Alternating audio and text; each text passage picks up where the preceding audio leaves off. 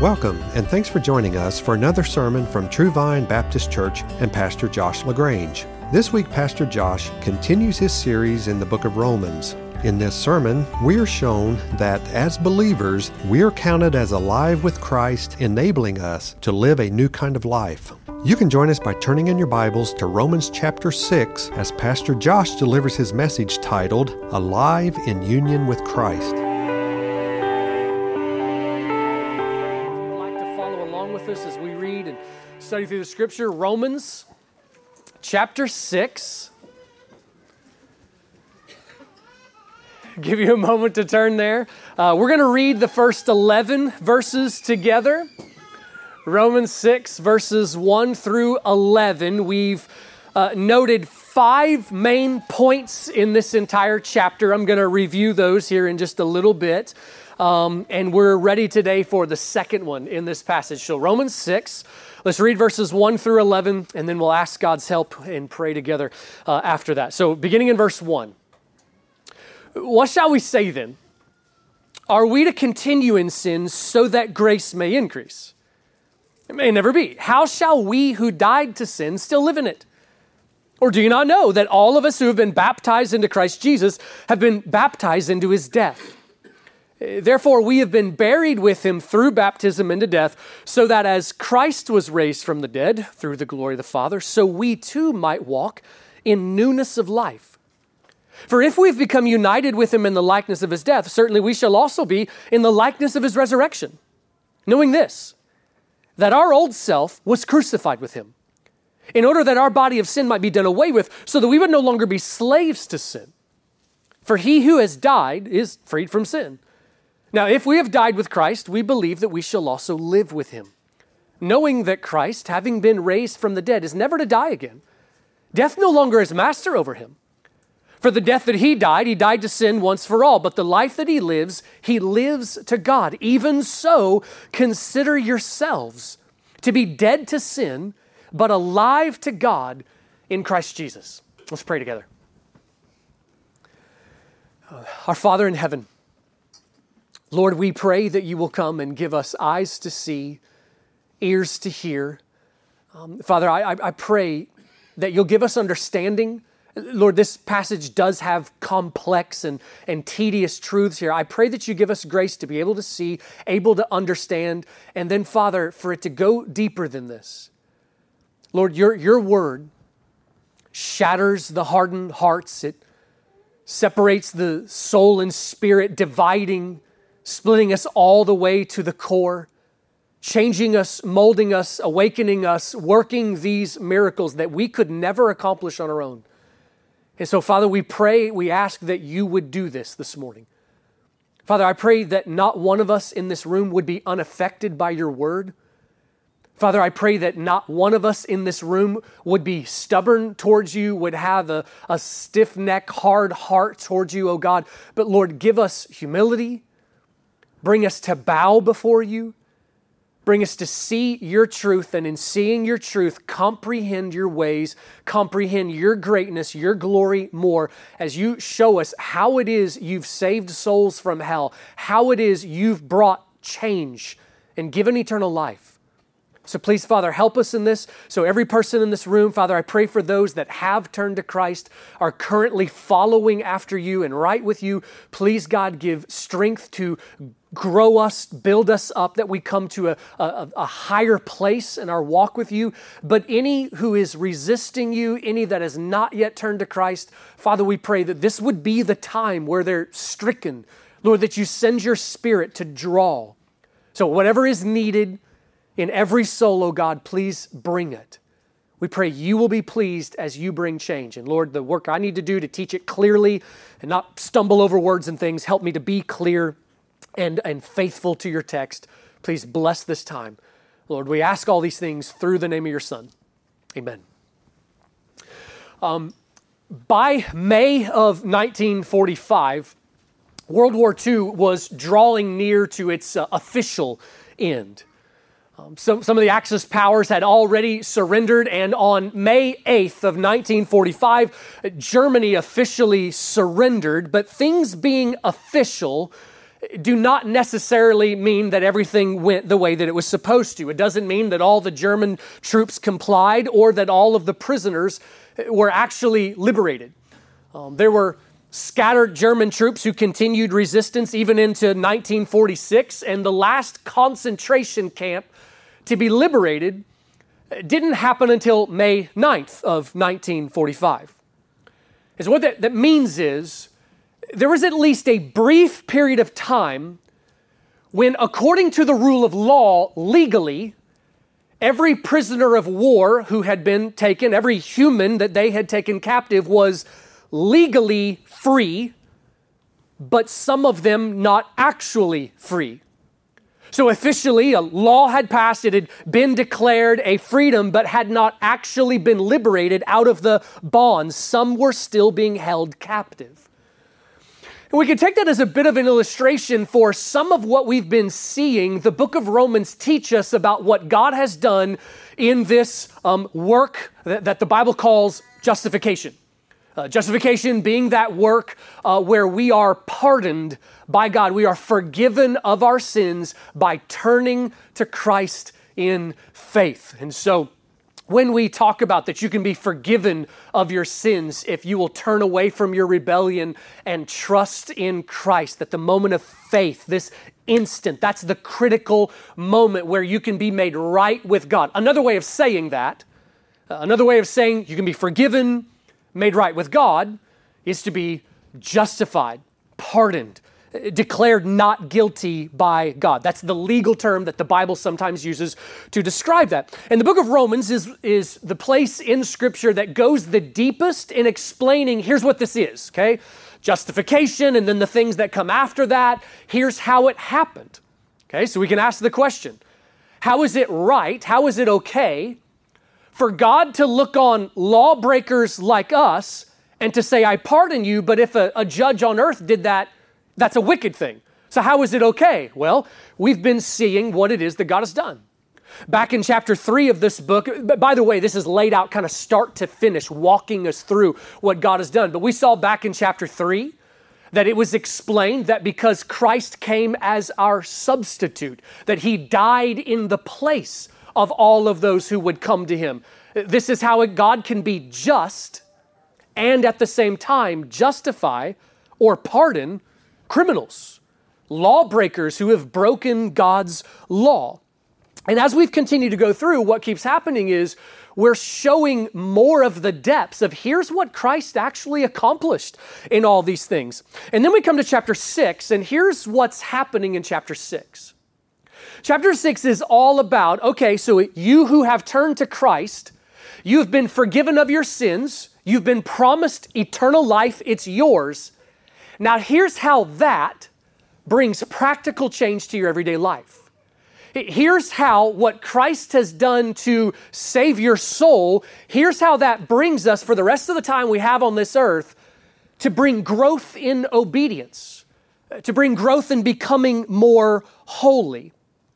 Every Christian who has been justified, every truly justified Christian, will then have the work of God take place where transformation, change, renewal is taking place in their lives. And that process, that's what the Bible calls sanctification. So you've got justification and then this process of sanctification, God growing us. So chapter 6 has been showing here's how this affects this. And as you read it for the first time, this is one of those places in the Bible that the first time you read it, it sounds strange. So for instance, last week, we saw the Bible say that for you who are attached to Christ by faith, you have died with Christ. You have been crucified with Christ. Well, what in the world does that mean? What does it mean? How have I been crucified with Christ? Well, we went on to see that one of the parts of that is that it has happened legally. This is how God counts it. This is our position before him. It's technically, it's officially. We have died to sin with Christ. We've been crucified with him. God counts it so in our position. And so a great deal of what we've studied so far is to say this. You've been joined with Christ. His death was counted as yours death. It is like, God counts it so, for you who've trusted him, that when Jesus went to the tomb, it's like you took your old unconverted, living for myself, living in rebellion self, brought it into the tomb. And then when Jesus rose, it's like you and I rose to new life. And so part of what we're seeing here is this is officially, technically, legally. But the text doesn't stop there. It takes us further in this and shows us that there's more that's happening in our union with Christ. When it says that you have died with Christ, part of that is legally, but what we're shown also is that there is an actual way that change is coming, that there is a death that is taking place. And that when Christ raised, and we're counted that we've raised with him, yes, part of that is legally, but there is an actual way in everyday life that Christ's life is affecting our life.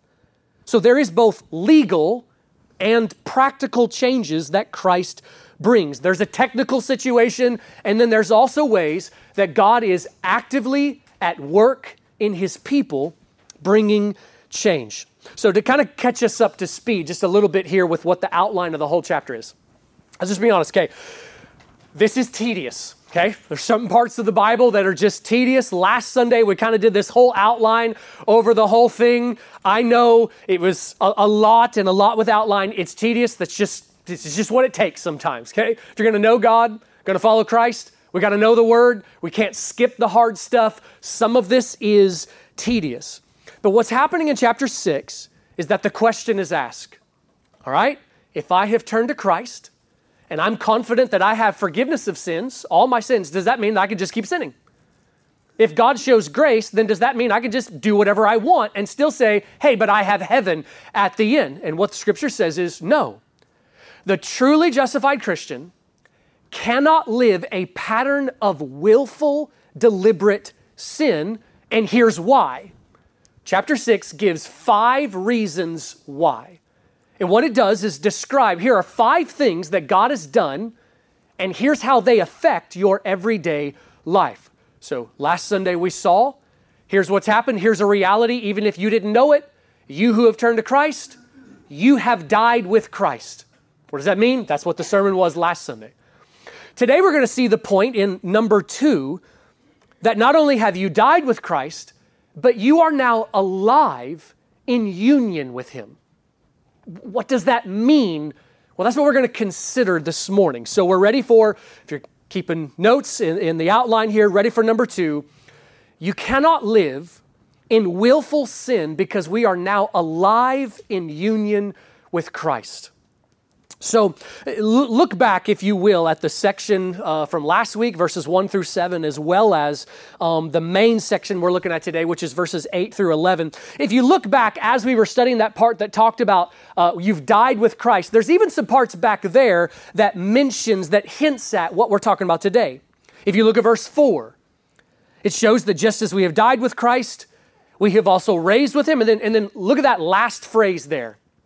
So that now we will walk in newness of life. Walk in newness of life. That's a really helpful phrase to get in our heads. In verse 5, it says, if we have become united with Christ in the likeness of his death, certainly we shall also be in the likeness of his resurrection. And then look at verses 8 through 11 again. Let's read them again and specifically look for the part about how Jesus' resurrection affects us. So verse 8, now if we have died with Christ, we believe that we shall also live with him, knowing that Christ, having been raised from the dead, is never to die again. Death no longer is master over him, for the death that he died to sin once for all, but the life that he lives to God. Even so, consider yourselves to be dead to sin, but alive to God in Christ Jesus. So what is the point that we are seeing here? You have died with Christ and you are alive with him. So what truths are we supposed to draw out of that? Let me tell you 3 things that I think are meant here and that are spoken of. The first is what we've already covered, legally. Legally, You are counted as alive. You are counted in union with Christ. We've already talked about that. But here's the second one. You notice that the text is showing that your future life, your future resurrection is certain because of Christ's resurrection.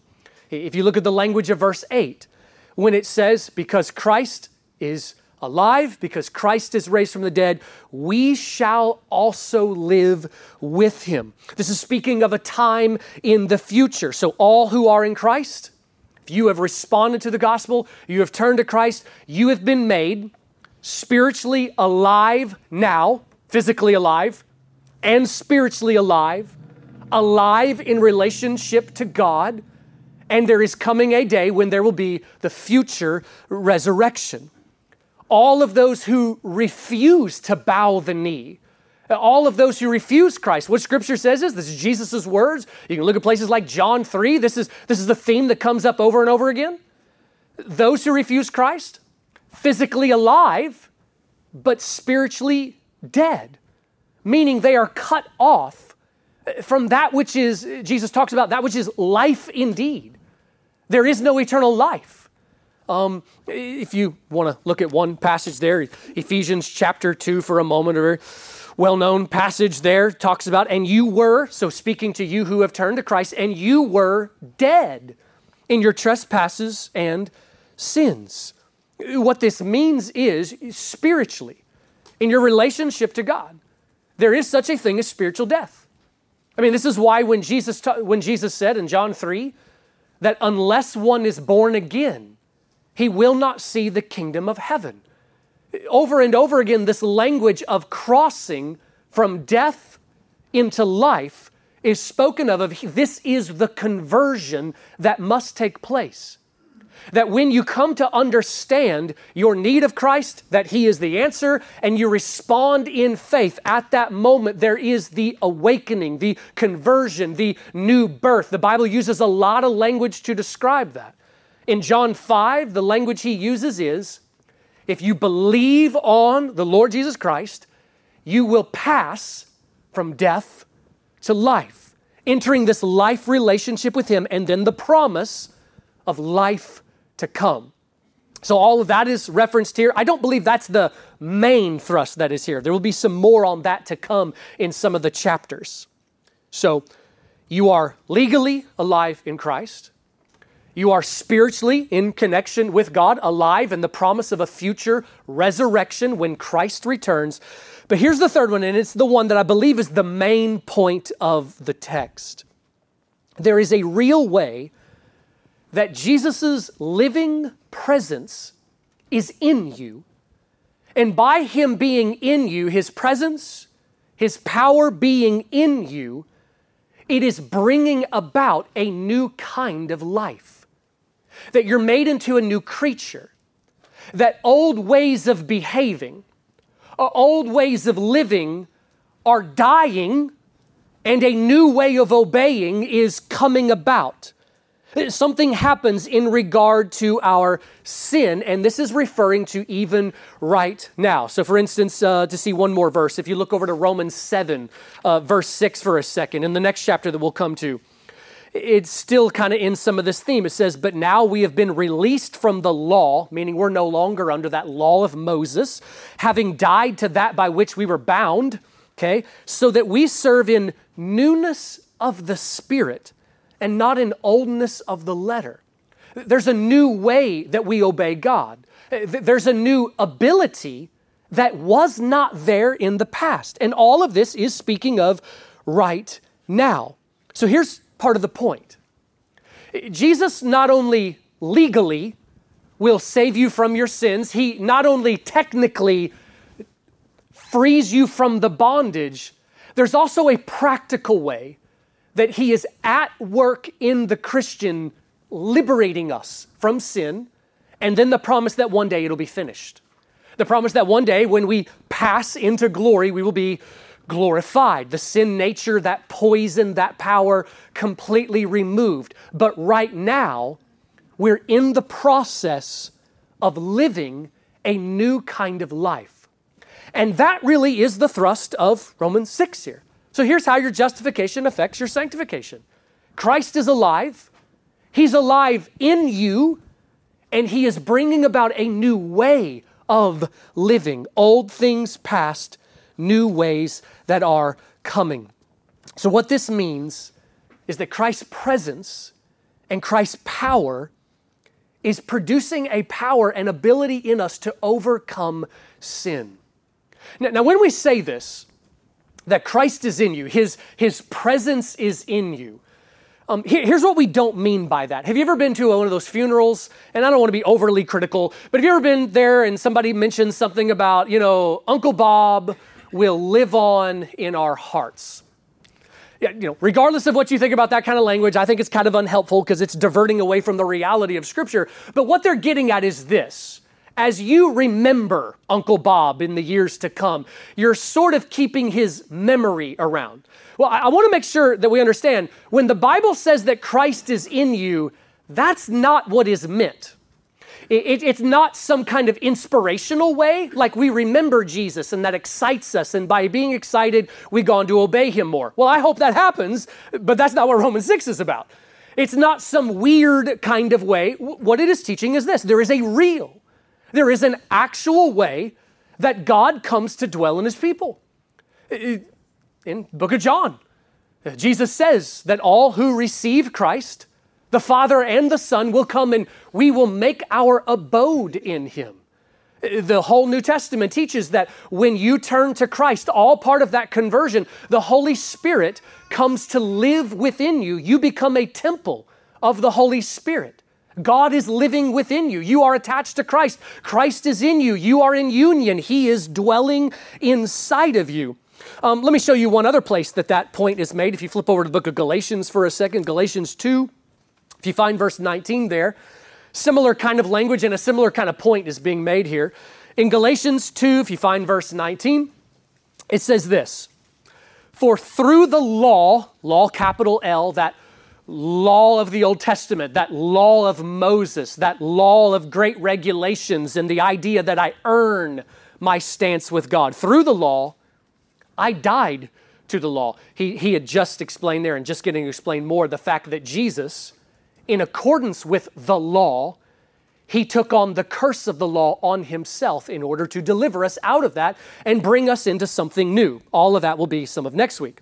But look what he says: "Through the law, I died to the law so that I might live to God." That's some of the exact language that's in Romans 6. Look what he says next: "I have been crucified with Christ." That's language of Romans 6. But then look at this next part. "And it is no longer I who live, but Christ lives in me." What is being emphasized here is that in union with Christ, part of what's happening is that Christ comes to live inside his people. And his power is producing change. His power is bringing about an ability to obey God, an ability to live to God. I like that language. I think that's very helpful there in verse 10, is it? Christ lives to God, lives to the Father, even so you. Here's what we're called: live unto God. What should life look like? Live unto God. Make our life, make this the point, live unto him. The justified Christian has Christ living in us, and this is enabling us to get rid of junk, to get rid of disobedience, to get rid of sin, to get rid of the lust and desires and angers and hatreds, all the poison living in our hearts that's come because of the sin nature, to make progress in leaving it. Of course, never being easy. Of course, never reaching sinlessness in this life, but real progress being possible, to make progress in obedience to God. Let's camp on this one for a little bit here, because this is a major truth that the Bible shows. The Bible shows that we are unable to live to God, to live unto him on our own. God created Adam and Eve with the ability that they could live in joyful, glad-hearted obedience to him. The fall came and has affected all of us who have descended from Adam, and it has messed with us, corrupted us, jacked with us in ways that have broken our ability to live unto God and even to want to. But what the text is showing here is that part of the work of the gospel, but part of the work of this salvation that Christ is bringing is not only saving us from the penalty of sin, but also saving us from sin's power right now. There's that hymn that we sing sometimes, Rock of Ages. And there's a line in there that says, speaking of Christ and from his wounded side, the blood and water which flowed from his wounded side to be the double cure, to save from wrath and make me pure. And what that's referring to is the fact that what Christ is doing, as the Bible says he is saving his people, is that Christ's blood has paid the price of justice so that we can be saved from the wrath of God. But then there's also a way that day by day, by the water of the word, by the water of Christ's work, that he is continuously purifying our lives.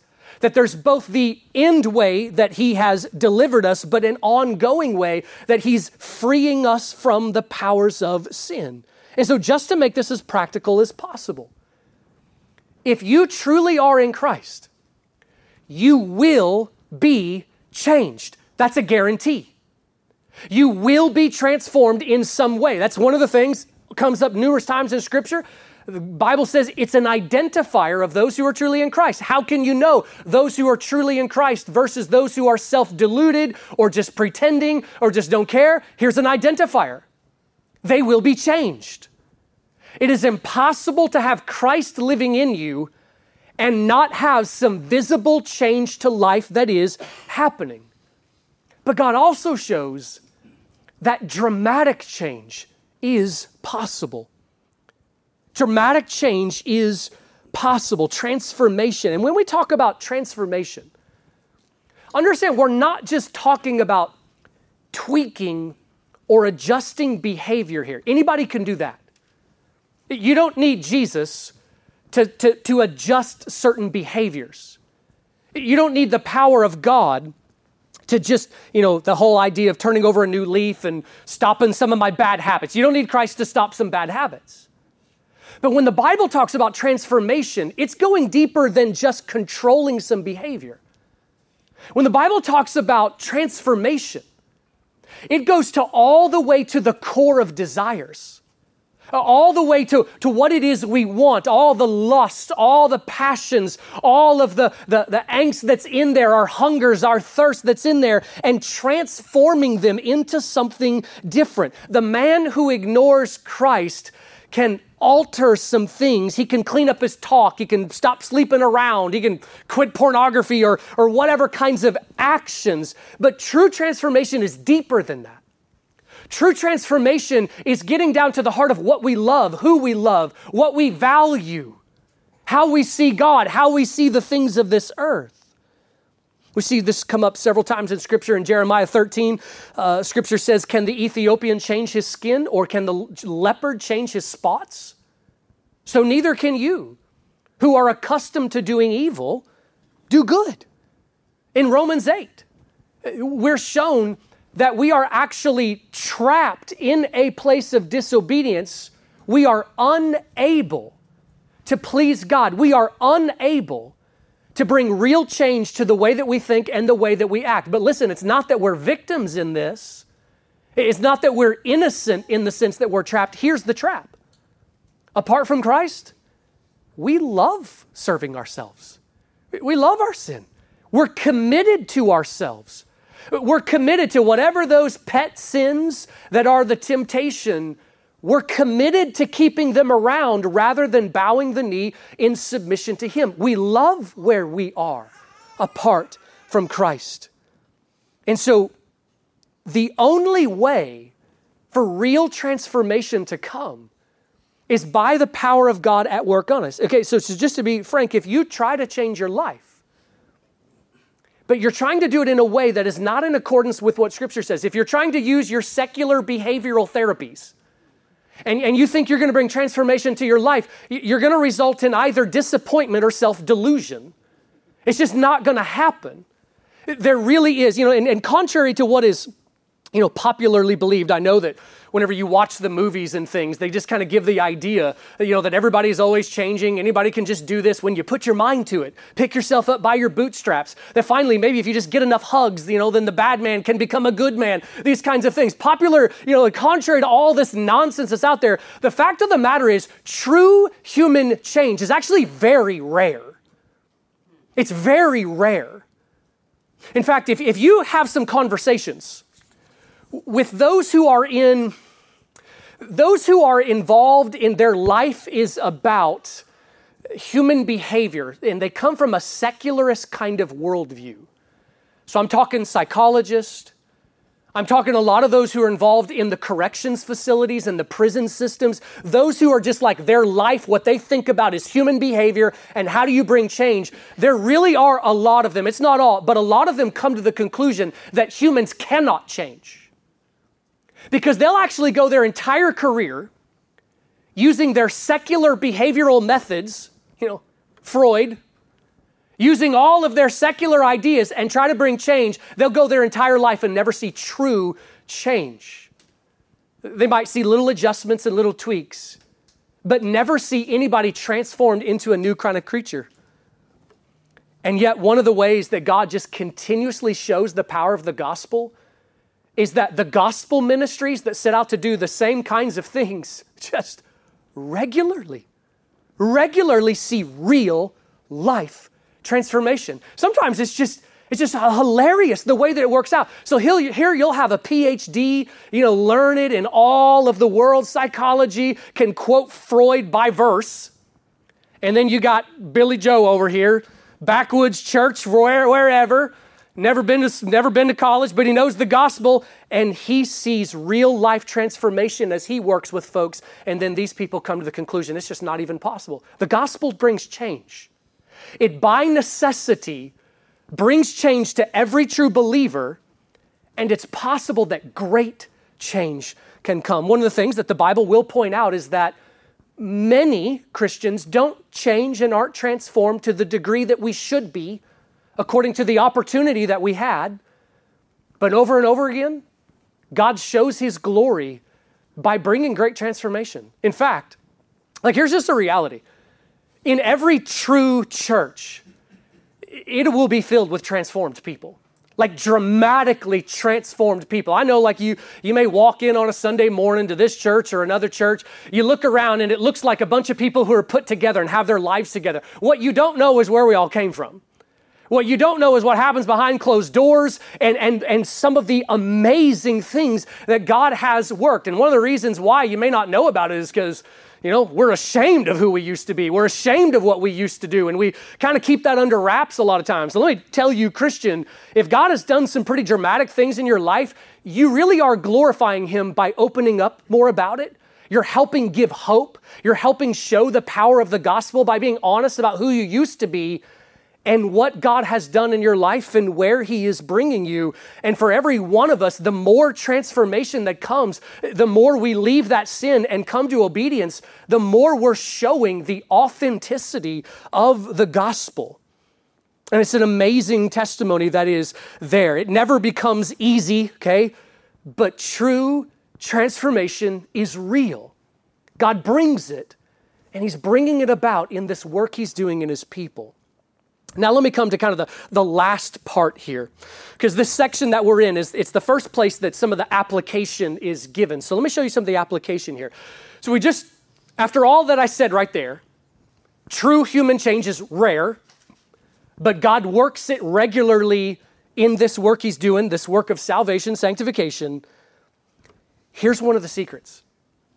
Here's one of the Bible's just absolute geniuses, that when you read it, you just kind of smile and just be like, well, God's infinitely wise, but this is just genius. And here we see the Bible showing this. Change how a man thinks, and you will change the man. Change the heart, you change the life. Change the inside, and you will change the outside. The study of how humans change, it's just fascinating. We're going to talk more about it as we keep going in chapter 6. But see this secret. Change how you think, and you will change how you live. Now, that's not an intro for me to talk about the power of positive thinking. Burn that trash, okay? But when it comes to changing our thinking, according to what the Bible says, according to what Scripture teaches, according to the truths that we see there, when we change how we look at the world, when we change how we see, when our thinking begins to match the Scriptures, then transformation of life comes.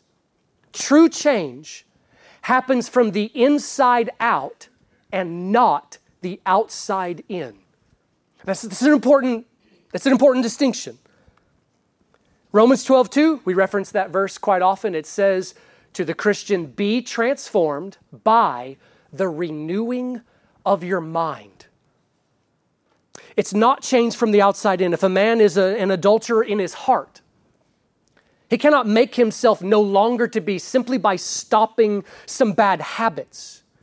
Sure, he can quit, he can control some things that are there, but going all the way to the heart, where that originates, Jesus said that it's out of the heart that all of the wickedness comes and flows out of us. He is unable to transform and bring like true fidelity and contentment and purity down to the depths of his heart.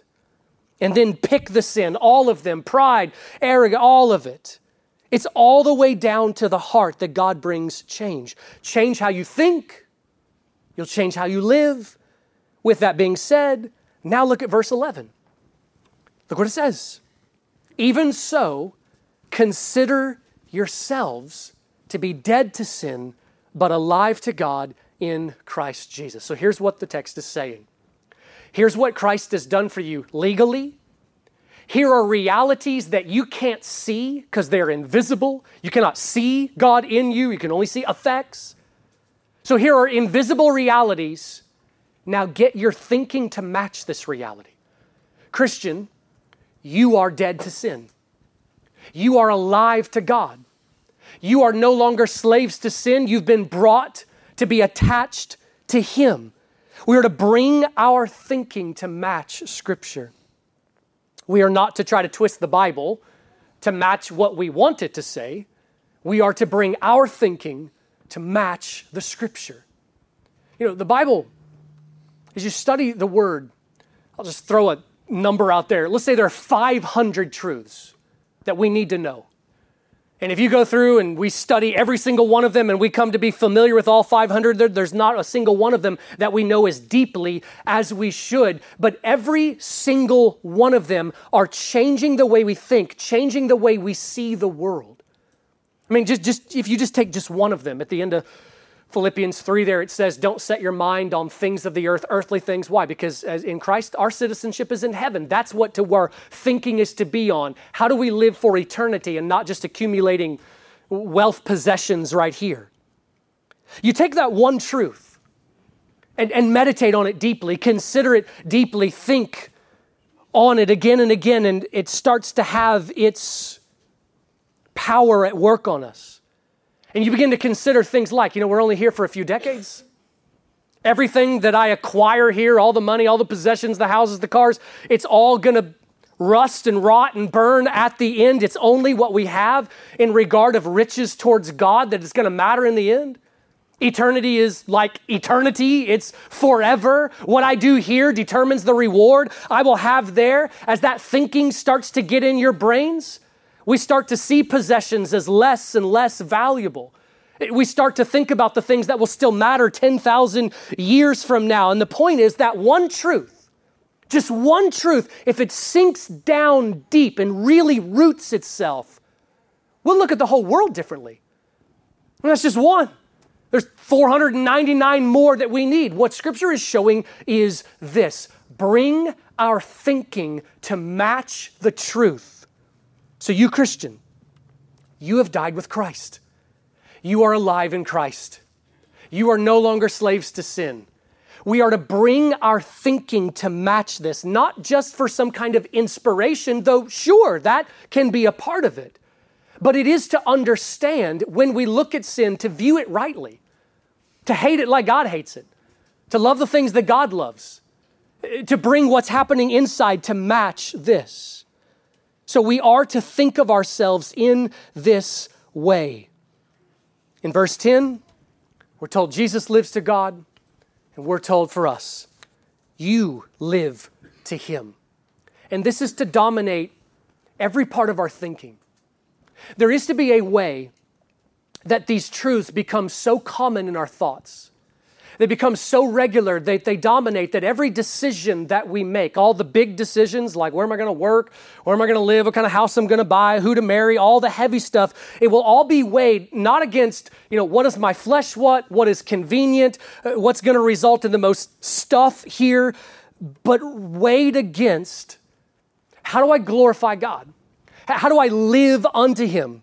So the big decisions, and then the Bible goes on to say, whether you eat or drink, do all to the glory of God. That even the little stuff in the day-to-day, that even eating breakfast is ultimately about living to God. It's about glorifying Him in everything that we do. This kind of thinking is to get in our brains and dominate how we look at everything. Everything that we see. This is our Father's world. This cosmos belongs to Him. It's all from Him. It exists through Him. It's all to Him. In the end, everything is going to bow the knee and give Him glory in some way. Your job is meant to glorify God. Your family is meant to glorify God. Your time is meant to glorify God. This is to get in our thinking so that we see everything in terms of it's all unto Him. Live unto Him.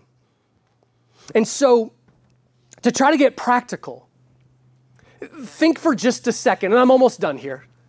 Think for just a second of a few of those sins that most plague you. I've got some of mine in my mind. In regard to those, we have to get it into our thinking, that's who I used to be. Before I turned to Christ, that's part of the old me. I've been made a new creature. That's not appropriate to who I now am in Christ. There's a new way of living, a new way of walking that we are called to. And then a word to you, if you're here and you've been refusing Christ, if you've been refusing to bow the knee by turning your life or to place your full trust in Him, I want to ask you to consider for a second. Scripture says, Romans 8, if you want to look it up for yourself, that if we refuse to turn to Christ, if we scoff at Christians when they use this language of you must be born again or these kinds of things, if you scoff at that, you need to understand this. God says that if you refuse Him, then your heart is hostile to Him. And I know that you may not think of yourself like that. I didn't think of myself like that before I turned to Christ, but consider it just by its definition. The living God speaks from heaven and says, you're not okay. You must have forgiveness of sins, and it only comes if you will recognize that need. Jesus says you must be saved, and you look to Him, trust in Him, cry out to Him, and then God says that He will forgive you. If you hear that message, the living God says this is true, and you just keep telling yourself, no way, I'm a good person. I don't need any of that stuff. You do understand, you're being hostile to what He has said. That's hostility to the rule of God. That's hostility to the Word of God. He says you need Christ. Trust in Him. Bow the knee to Him. Cry out to Him, acknowledging in prayer that you know you need this forgiveness of sins. And the Bible says all who call on the name of the Lord will be saved. Let's pray. Father in heaven, God, I pray that you will enable us to practically go and obey this. Father, you're showing us things about who we are and what you've accomplished, and I pray that we'll live it out. Father, I pray that we will walk in a new way of life. I pray that we will live unto you. Father, I pray that we will be more mindful of the fact that Christ is in us and that this will produce even greater change. Father, please give us zeal that will want to glorify you by every day's obedience and then by the great measurement of progress at the end. Use us, oh God. Father, please bless us as we leave, and we ask these things through Christ. Amen. God bless you all. We're dismissed.